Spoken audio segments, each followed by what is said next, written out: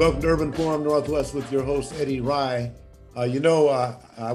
Someone pulled my quote from the Seattle Port Commission and say, you introduced the folks at the Diversity Contracting Office, but you never introduced Fred Feldman, Ryan Calkins, Toshio Hasagawa, Hamdi Mohammed, and did I say Ryan Calkins twice? But anyway, the program today is dedicated to a big event that's coming up.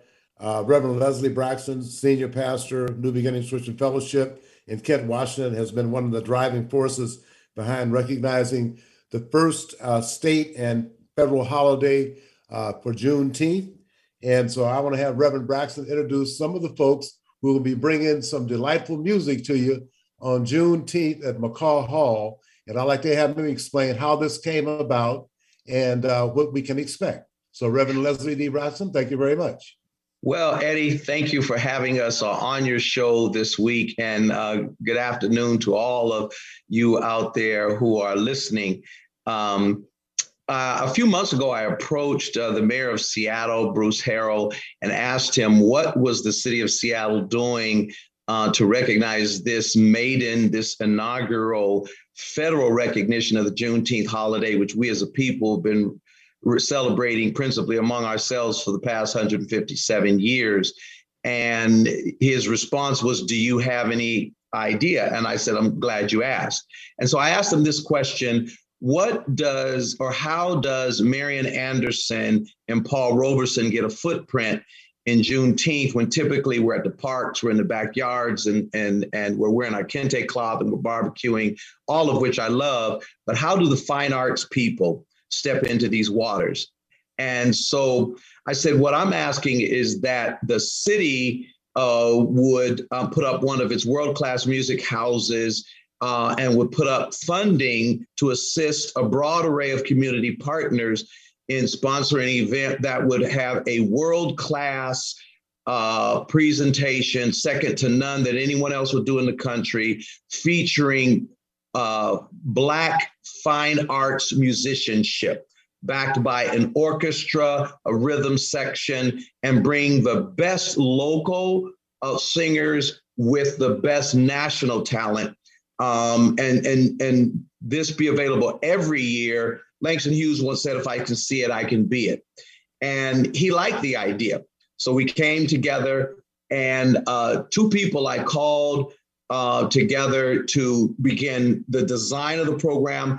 That was Dr. Stephen Newby, the director of music at Seattle Pacific University, and someone I know well because we have the same last name, and that is Ramon Bryant Braxton, who graduated Lincoln High School, went on to Morehouse College, accompanying the Glee Club, and then getting his degree in music from there, and then going on to Morgan State, studying under the great Nathan Carter, and his professional journey carrying him from the music staff at Ebenezer in Atlanta to Metropolitan Baptist Church in DC, where he was played alongside and under the mentorship of Richard Smallwood for many years, and then even most recently, the great Abyssinia Baptist Church, where Adam Clayton Powell Sr. and Jr. once pastored and now is under Calvin Butts. And so Dr. Newby and he did the original design, but he is now the sole conductor and director, orchestrating this great array of talent, and some of which is going to be is on this program today, including some of our great local singers, and that is Robin Henderson, who is an iconic brand here locally, singer, evangelist, minister of music down at Greater Destiny in Tacoma, gospel singer extraordinaire, but also rhythm and blues and all of that. And young Chandler Williams is one of our emerging voices here in the community, going to school for music. And he's been playing and singing in the Pacific Northwest and across the country since he was a little boy. And so they're here with me to talk about this program, and I want to introduce them. And so I want them to say hello to you, and we can talk about the substance of the show. Ramon? Good afternoon, Mr. Rice. Good to see you, sir. You are a legend. I'm honored to be with you on this program. I'm honored to be a part of this event. And it's just an honor to be welcome home to share in such a monumental event in the life of the African American community here in Washington State, and just the community in general, as this will be an inclusive event musically. In terms of the players who will be including, you'll have a chorus mostly of Black folks, but we'll have a very diverse orchestra and rhythm section comprising a lot of the musicians in the region. I want to be careful about saying the best singers. We're going to have some of the best. I don't want to rub nobody the wrong way, but I think we'll have a pretty good contingency of some of the finest talent that Western Washington has to offer. So I'm looking forward to this night of great music making. Ramon, why don't you tell us a little bit about some of the other personalities that will be singing that are coming in town, so that people understand the caliber of the overall presentation that they're going to be exposed to? Absolutely. So the program is very diverse. I tried to put together a program that spoke to a full range of African American music that covers from the Negro spiritual. Actually, we're going to start all the way back with our African roots with some percussion works that are just for percussion called Talking Drums. And then we kind of move forward through symbolic musical representation of the agony of the Middle Passage into the Negro spiritual. And then we go from that using the spiritual as a point of departure that will take us into all these other musical expressions that are a part of the African-American tradition, from blues, jazz, gospel, even hip hop. Some of the artists we're bringing in is Bridget Brazil, who many Seattle folks may know. She is a well-known African-American opera singer who will be coming in. We'll be hearing from her. She'll be sharing with us some of the traditional arranged spirituals. And then my good friend and brother, Solomon Howard, who is now one of the world-class opera singers in the world. He's currently, the week of this performance, he'll be with San Francisco Opera doing Don Giovanni, but he just happens to be off that Sunday. So he's going to come up and share with us as well. And he'll take us through, you mentioned Paul Robeson. There's a piece called Old Man River. He'll be singing that, as well as some more contemporary things. So you'll see the full range of his musical abilities, from just straight up classical singing to he's going to be playing percussion on some of the works that are going to happen later in the program. We have James Conner, who is, I believe he's a native of this area. I'm not sure. He is, yes. Lives currently in LA. He'll be flying up to be one of our featured soloists as well. He'll be sharing with us some of the musical repertoire that came about in the 60s. Sam Cooke made iconic in the life of American music.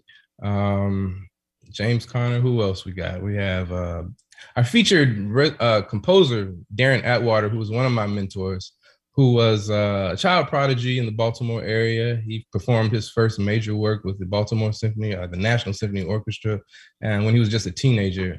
So he's composed a lot of the music that we'll be doing that basically uses Negro spirituals or traditional African-American hymns, such as Thomas Dorsey's Precious Lord, as a point of departure to take us through an essay, if you will, in the expressions of African-American idioms in our compositional styles. So he will be with us. He'll also be playing. I'm excited about that.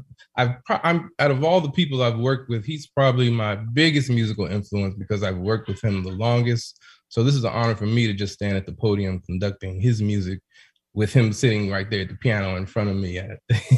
So it's going to be an intimidating experience, but something I'm very looking forward to. And I think the audience will be quite blessed, I hope, by what we are able to accomplish in such a short amount of time. I want to add here that the name of the musical program is Songs of Black Folk. Songs of Black Folk, music of resistance and hope.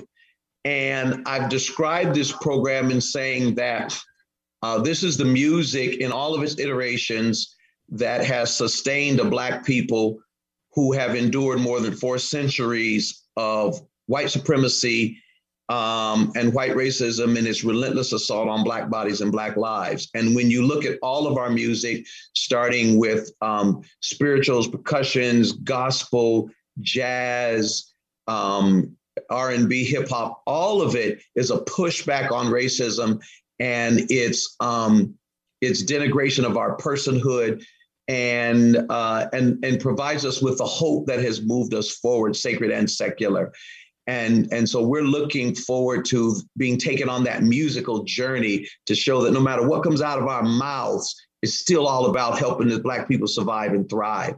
I want to introduce right now a couple of people who have roles in the production.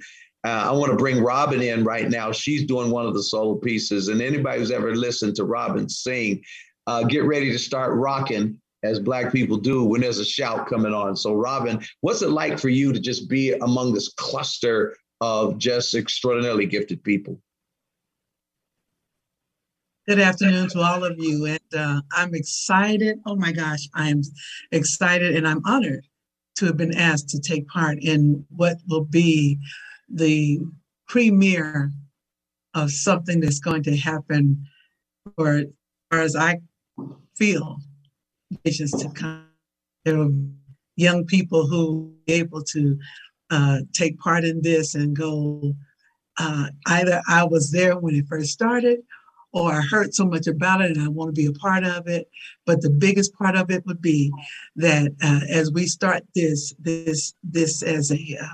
as an annual gathering of showing not only the gifts and talents of us together, but also the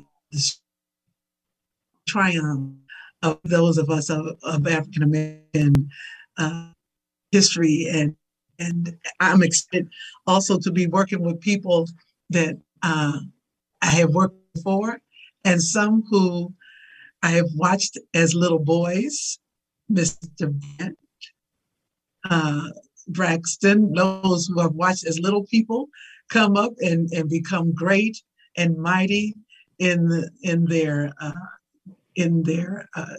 chosen professions, and to stand there with pride, knowing that I've seen them and I can say I knew them when. And then those who are older than myself, even, that are still doing that thing and are still standing up and giving us music that's wonderful and great. And I'll be honest, while I'm excited that there will be people there, if you will, of high stature or whatever you want to call it. There will be governors and mayors and all of that kind of stuff. I'm more excited because I believe there will be us there. And those of us who may have forgotten some things that we've had to endure, those of us who may not have ever even heard some of this music, regardless, they will get a chance to witness greatness on that evening because of who's going to be standing on the stage, who will be presenting, and those who, if you will, have a status and have a title. That's just cherry on the top. So I'm excited for what our children will learn. And I told Pastor Braxton last week, when they leave, they're going to be, oh, thank God I got the chance to take part in that. And that was exciting. And I hope I never, ever miss it again. I honestly believe that after this presentation, there will be people who will make it an annual thing where they'll say, I want to do this, as you know how you get season tickets to a football game. They will get season tickets to take place. It's one of my. Well, I want to, on that note, let folks know you can go online to the McCall Hall site to get tickets. They are free. You can get up to 4. They'll send them to your email. You can print them off and present them at the door to be scanned, or you can show them on your phone. We've moved over 1,400 tickets currently. So get your tickets. They are moving. or you can go to the New Beginnings website, and they are there. But the flyer is out there. You put up, you can order them anywhere. You can get a hold of that QR code, and so it gets your tickets. But I think about people like Felicia Curry that everyone around here knows, and when she does Changed, oh my God, a lot is going on in our world. And Eddie, trust me, it's regular people going and sitting through something that's going to strengthen people, encourage people, empower people. This is as much a ministry moment as it is a cultural moment or anything else. And so I would encourage people who just, in a world that's teetering and tottering, we need this experience. But I want to bring right now to the conversation a young man who, 15, 20 years from now, he's going to be doing what Ramon is doing, and he may be the conductor for this duet.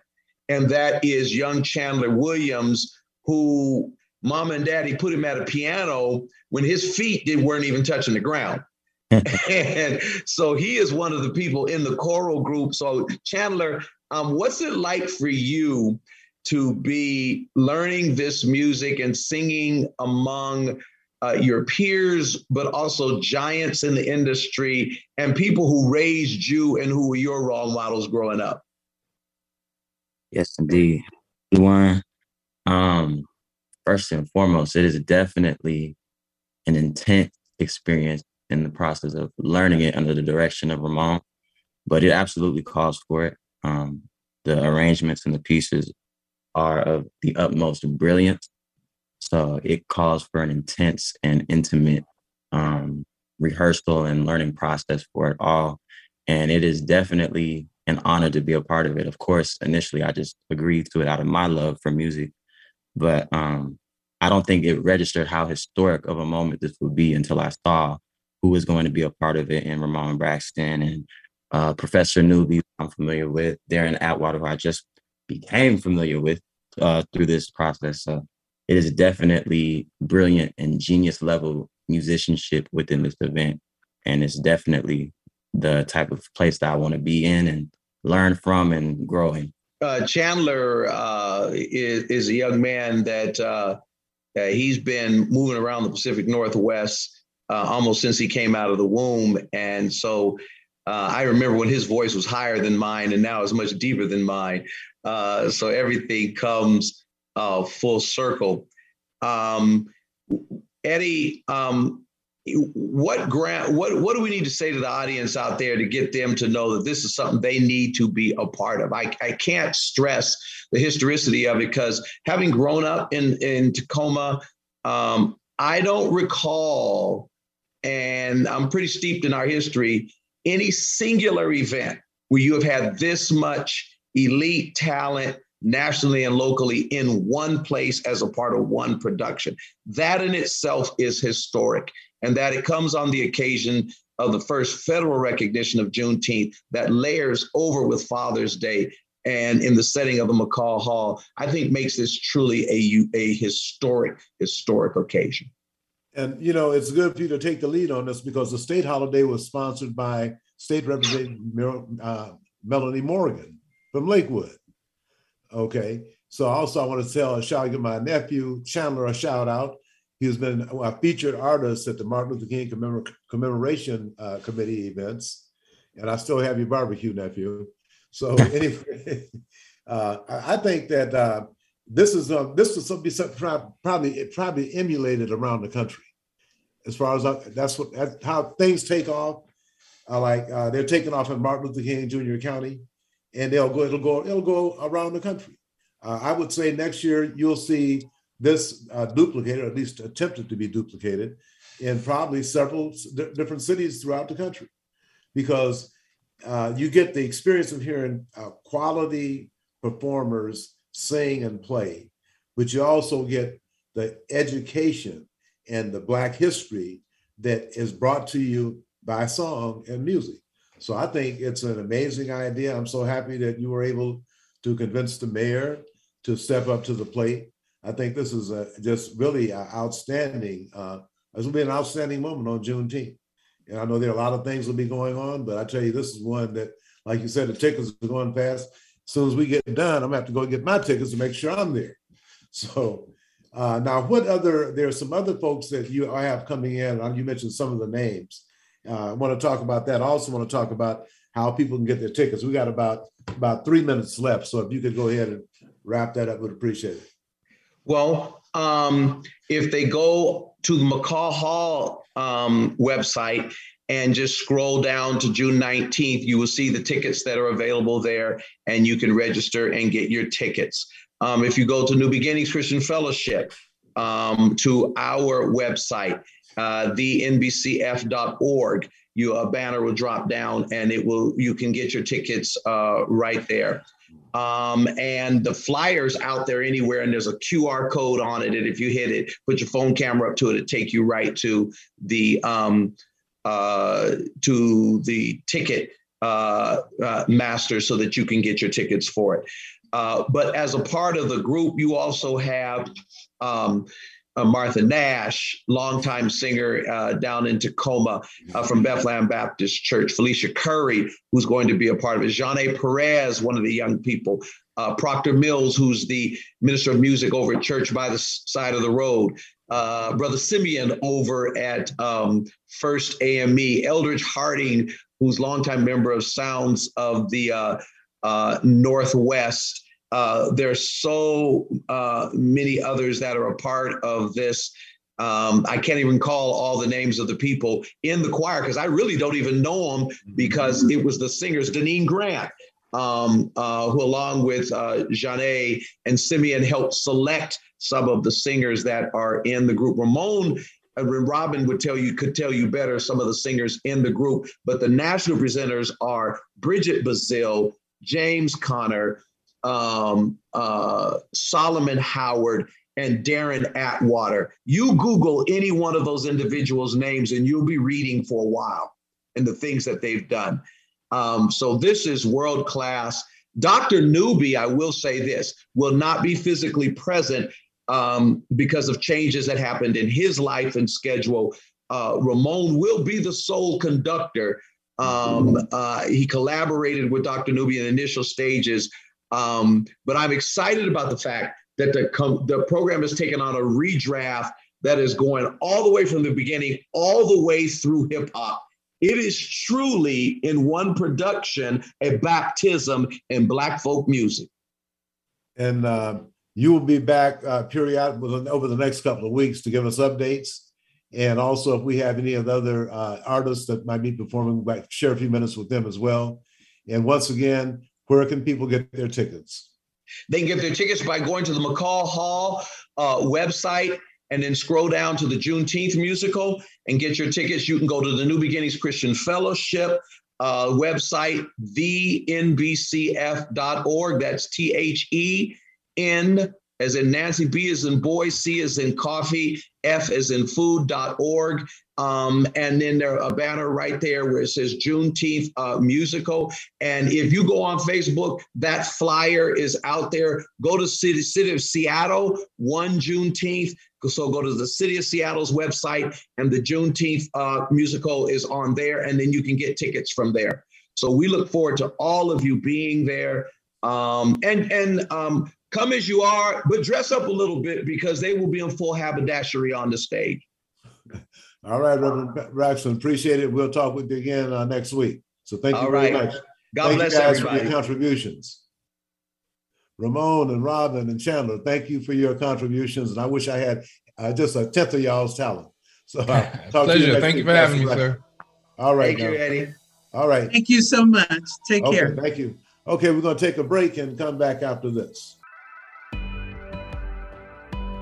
Hi, my name is Mian Rice, the Diversity and Contracting Director for the Port of Seattle. As a public agency, the Port of Seattle serves the community, and our investments should benefit everyone who lives and works here. The Port is committed to equity, diversity, and inclusion, and to leveling the playing field. That means continuing to open doors to contracting opportunities to all, especially women and minority-owned and disadvantaged businesses. How can you participate? List your business in Vendor Connect, a database of contractors. Attend PortGen workshops to learn how to do business with the Port. Learn more about contracting opportunities at portseattle.org. lease.org. For more information on operating a concessions at Seattle-Tacoma International Airport, visit lease.ctacshops.com. Why sit in bumper-to-bumper traffic when you can hop on Link Light Rail and fly by the gridlock? It's a smoother, easier, stress-free way to get where you want to go.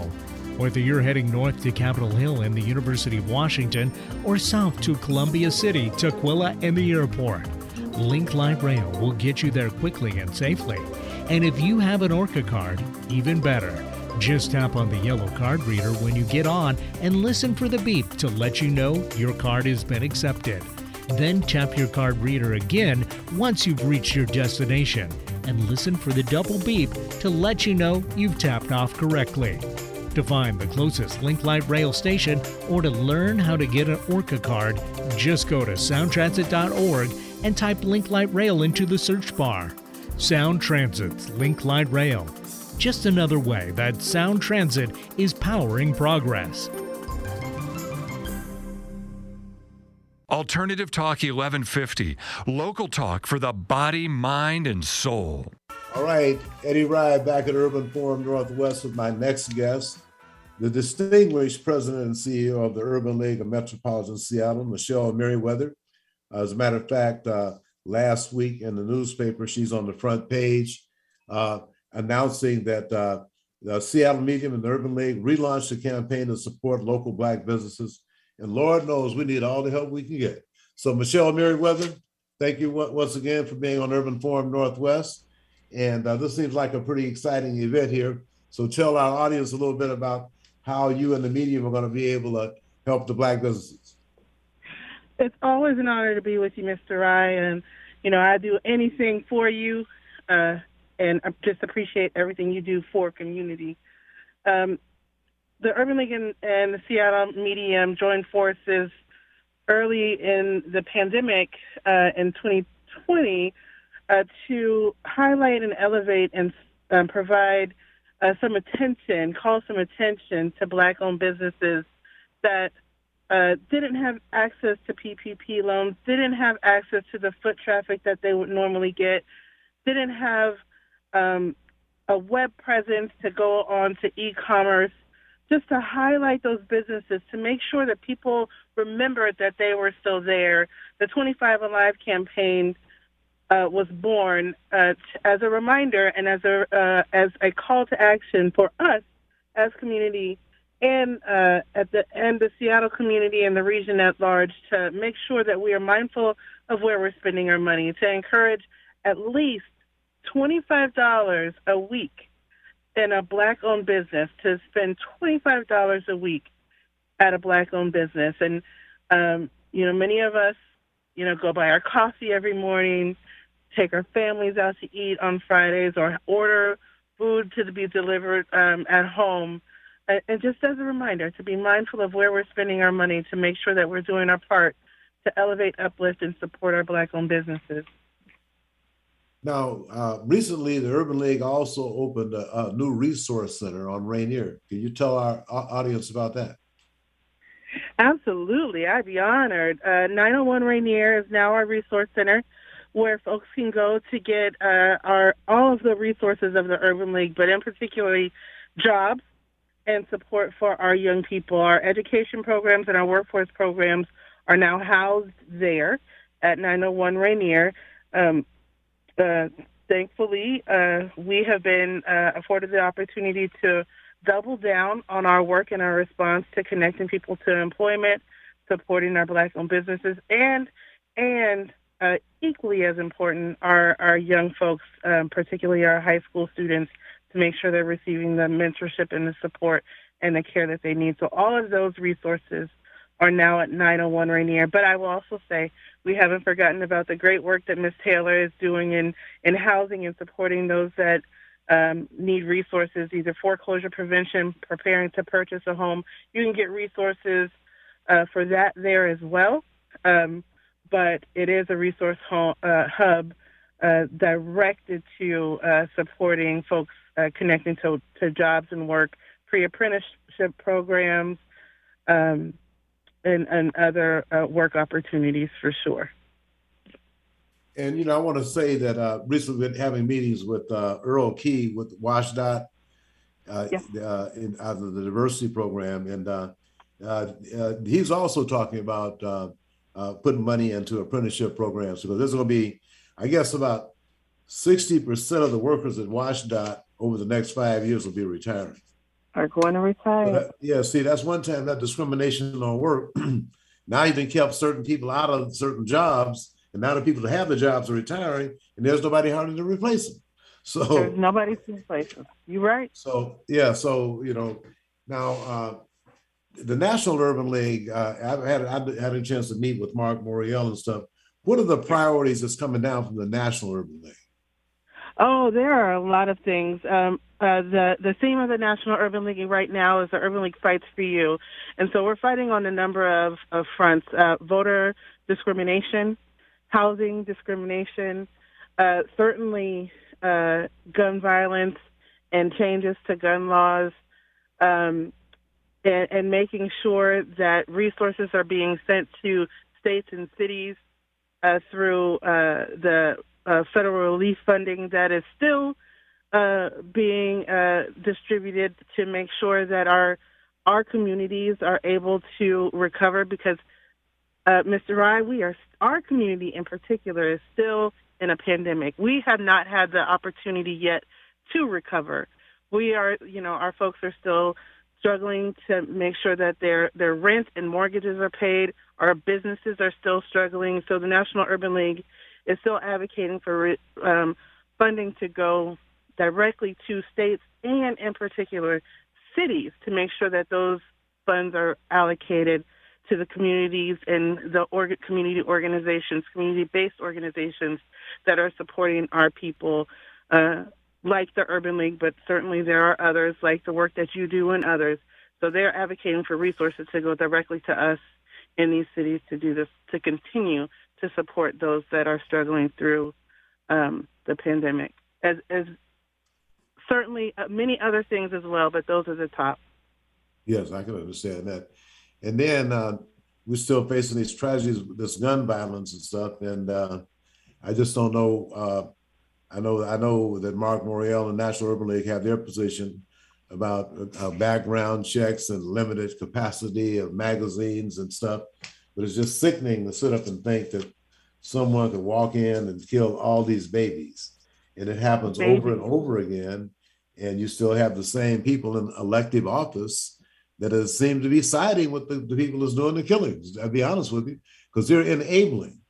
And I know that I hear about a lot of the guns turning up in some cities and states where there's a background check and all kinds of hoops you have to jump through to even own a gun.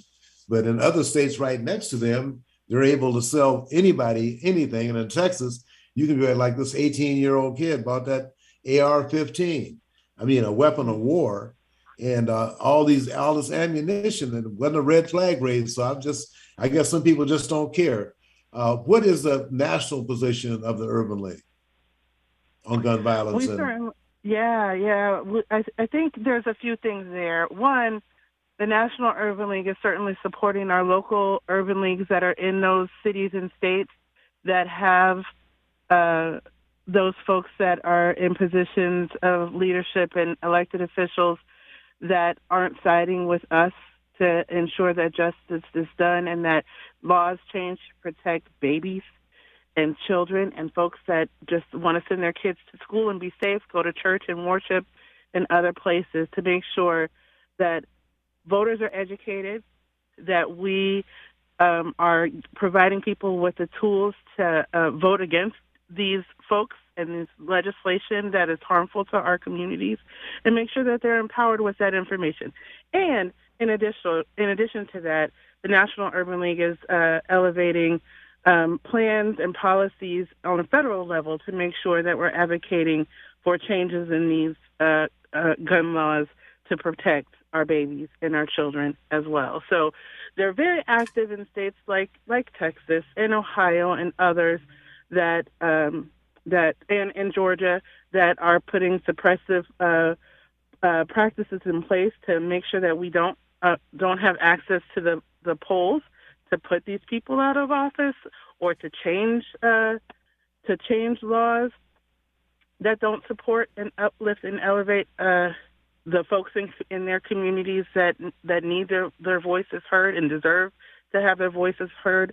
And while we don't necessarily advocate for particular people, we do advocate for particular policies, and many of those folks that are in positions now do not align with our policies. So we have to make sure that we are encouraging folks in those cities and states to get out and vote, and that's how change happens. So we're starting there, but certainly want to make sure that on a federal level as well, that changes are made to gun laws and practices that are in place to support and elevate and keep our babies safe. Now, one final question I have for you, in terms of recommendations, either from the national or the local Urban League offices, this homeless crisis just seems to be out of control.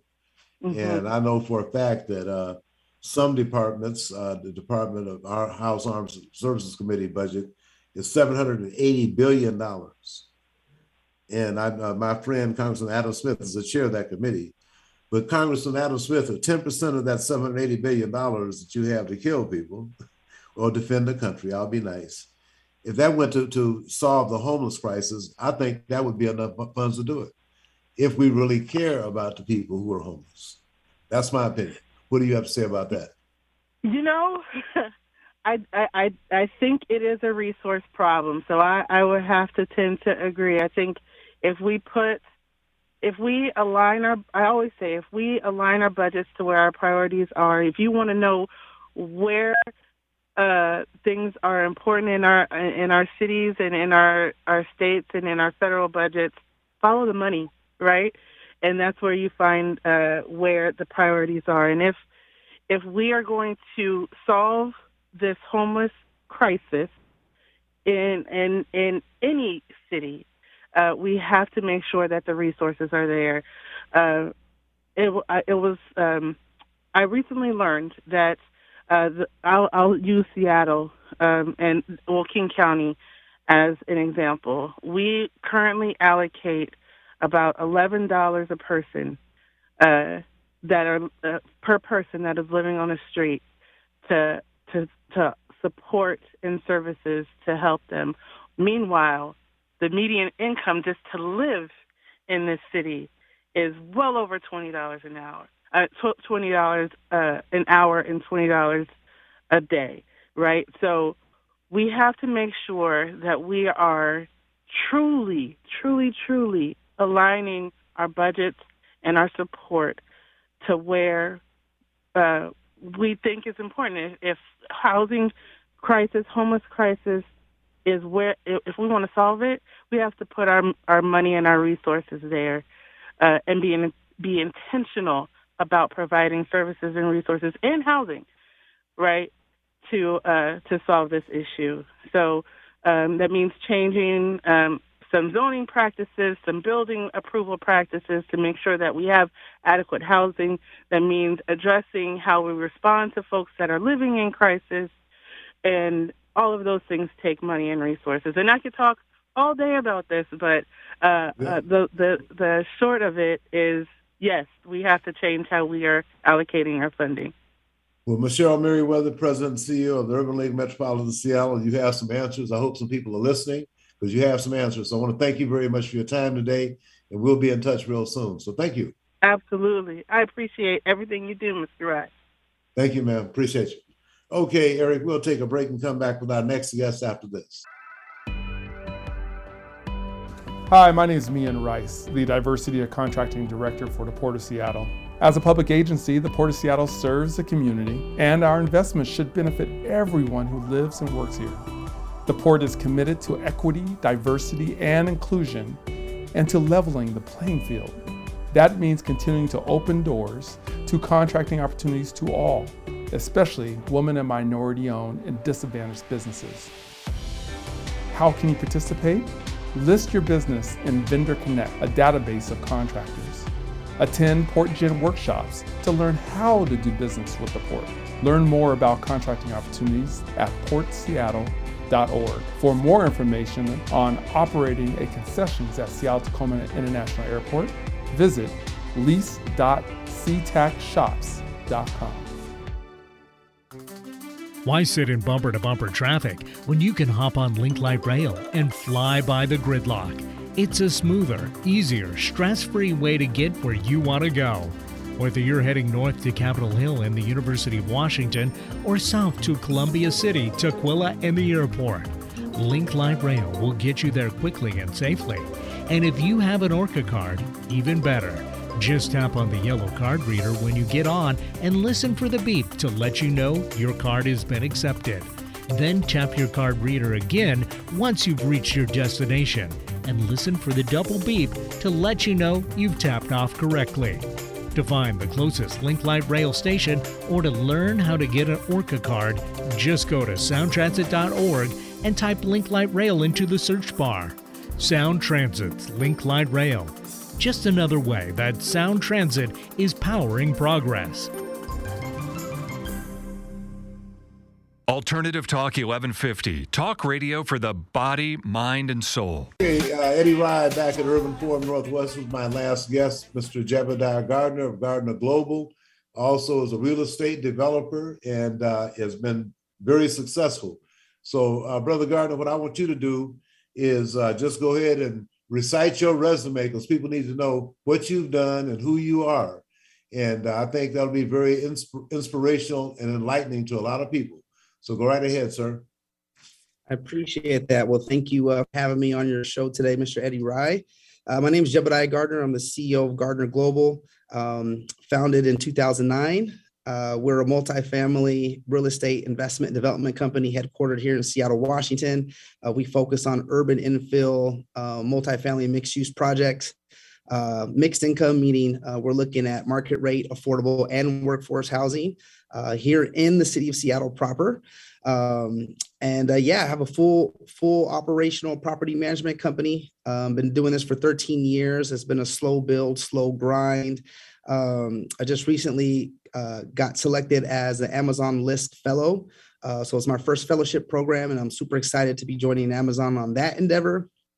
We purchased about a half an acre of land in the Central District, the Mount Calvary properties on 23rd and Union. We closed around a little over $8 million of acquisition on land in 2021. And this year we have another close to $4.5 million to close this year, which will put us at close to over 4 acres of land in the city of Seattle, which is, a big lift. It's heavy lift, but I'm determined to be one of the largest Black landowners in the state, if not the West Coast, if not the country. Anything else? You also have about your background, you also have a doctorate degree, and I also like to have you talk about some of the projects. Yeah. I went to law school. I have a Juris Doctor degree. Graduated in 2012. Graduated in 2012 from Western Michigan Law School. And I went to University of Washington for my undergrad. So I'm a Husky, bleed purple and gold, and excited. The plan was always to wrap up law school in Grand Rapids, graduate, and come back home and implement a lot of the work that we're doing today. Talk specifically about some of the projects you've developed over the past few years. So most specifically, or I guess most recently, we had an opportunity to partner with Capitol Hill Housing, recently known as Community Roots Housing, the Liberty Bank building on 24th and Union. That was a project we rolled up our sleeves and had our hand in from acquisition in 2015 to lease up in 2019. And as you know, Liberty Bank building, it's in the Central District, which used to be majority Black populated. And we really wanted to make sure that building was an emblem and a marker of the history and cultural significance of what Black folks have given to the city. So we worked very hard on that project. It was a $33 million project, 100% affordable. It was financed by the city and the state. And a lot of nonprofit partners who came in and helped finance that. And we leased it up. And I believe at lease up, we're at over 80% African-American residents who occupy the building. And we're super excited about that project. And currently, just a block to the west, where we purchased the Mount Calvary project, or the Mount Calvary site. Mount Calvary is a historically Black church, been there since the 80s. And we're super thankful that Bishop Witherspoon decided to work with us and sell us the property. And we're looking at a 7-story building there. We're looking at anywhere between 150 to 190 units. A good majority of those are going to be affordable units. And some of them are going to be market rate with ground level retail. And so we're hoping to bring back on that retail level some of our smaller business owners and micropreneurs. And we're gonna look to create what's called work-live lofts. Instead of having traditional box retail on the first level, we want artists, we want small business owners, people who want to start their businesses and don't want to find or can't afford to find a commercial space to rent and have to live somewhere. We're going to create some spaces at that retail level where they can front the windows with their business, but also live there. And we want to add some vibrancy to that street on 23rd. That's a very good approach. Now, there, you mentioned Mount Calvary, like a lot of Black churches in the central area of Seattle. People walk to those churches, and now after the redlining of 70s and so-called gentrification, I call it economic apartheid. This seems to simply go from 88% Black to, I guess, less than 12% now. It seems to me like a lot of these churches would be prime candidates in terms of still owning something and having affordable housing to allow Black folks to come back to close to being downtown, to the University of Washington, Seattle U, all the medical facilities, without having to get on the freeway. So I was just, have you ever thought about discussing any of those acquisitions? I guess Mount Calvary opens up the door with Bishop Reggie Witherspoon. That opens the door up. But I was just wondering if you had any conversations with those other Black churches who've seen their attendance going all the way down so they can hardly survive. No, you bring up a great point. A lot of people forget that the Black church, our communities were built around the church. So wherever the church was, that's where the stores were, that's where the homes were. Like this, the church was like central piece to our community. Everything kind of spread out from there.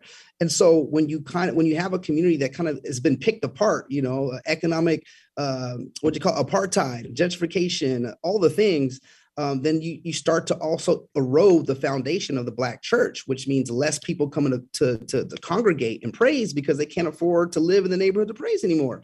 So when we worked with Bishop Witherspoon, that definitely opened the door. And we actually are under contract to purchase another African-American church that's about 5-6 minutes away on Rainier Avenue. That's been there even longer, been there since the 50s. And we're working with that board to acquire that property. And also the key thing I want to make sure people understand, like affordable housing is just a piece of the puzzle. We got to create ownership and wealth building opportunities for our people so they don't get stuck and lag behind in those affordable units. We got to give people not only a chance to purchase these units, but the ability to invest in these projects. And it doesn't need to be a lot of money.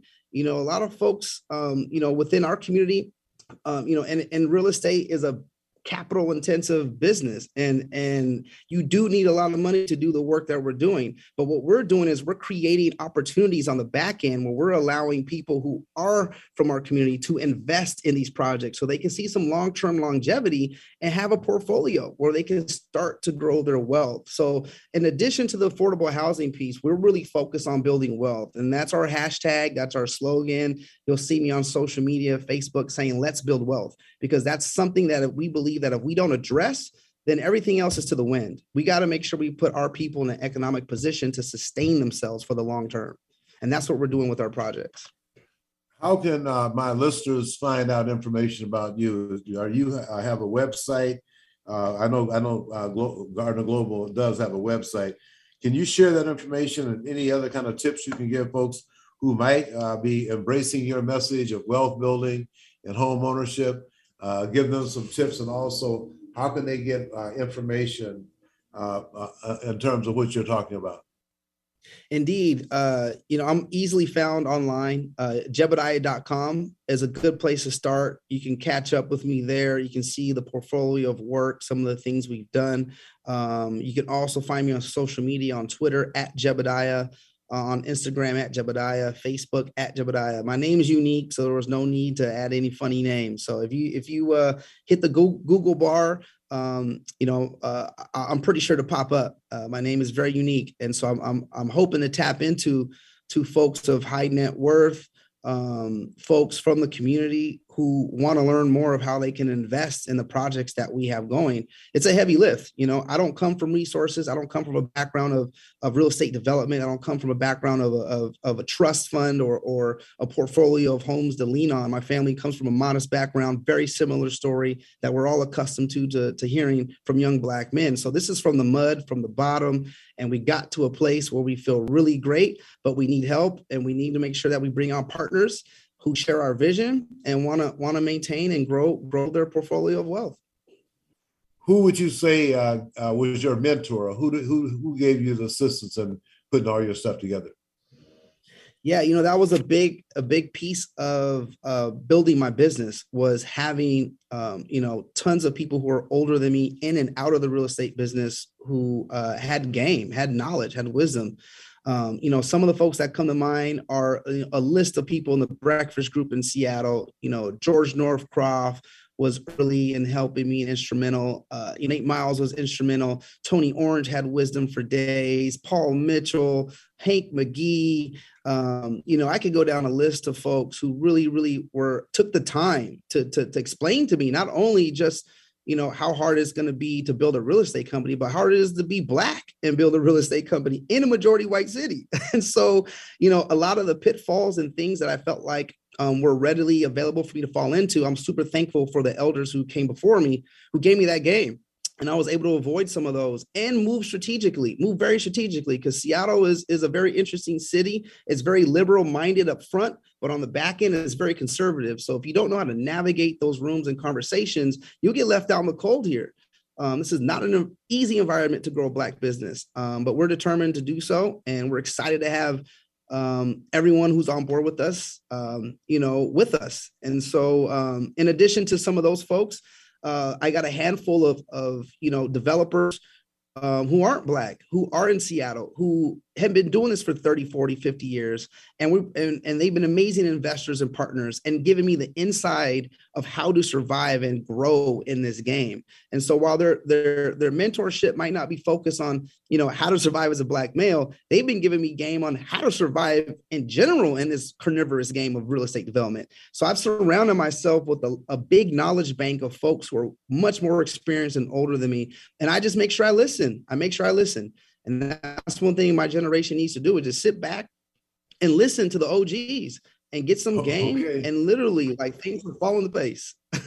Okay, Jebediah Gardner of Gardner Global, thank you very much for your comments today. I also want to congratulate you on your success, and hopefully some of the people who are trying to get things together will look you up. So thank you, sir. We appreciate you today. Thank you very much. Take care. Okay, we'll talk to you soon.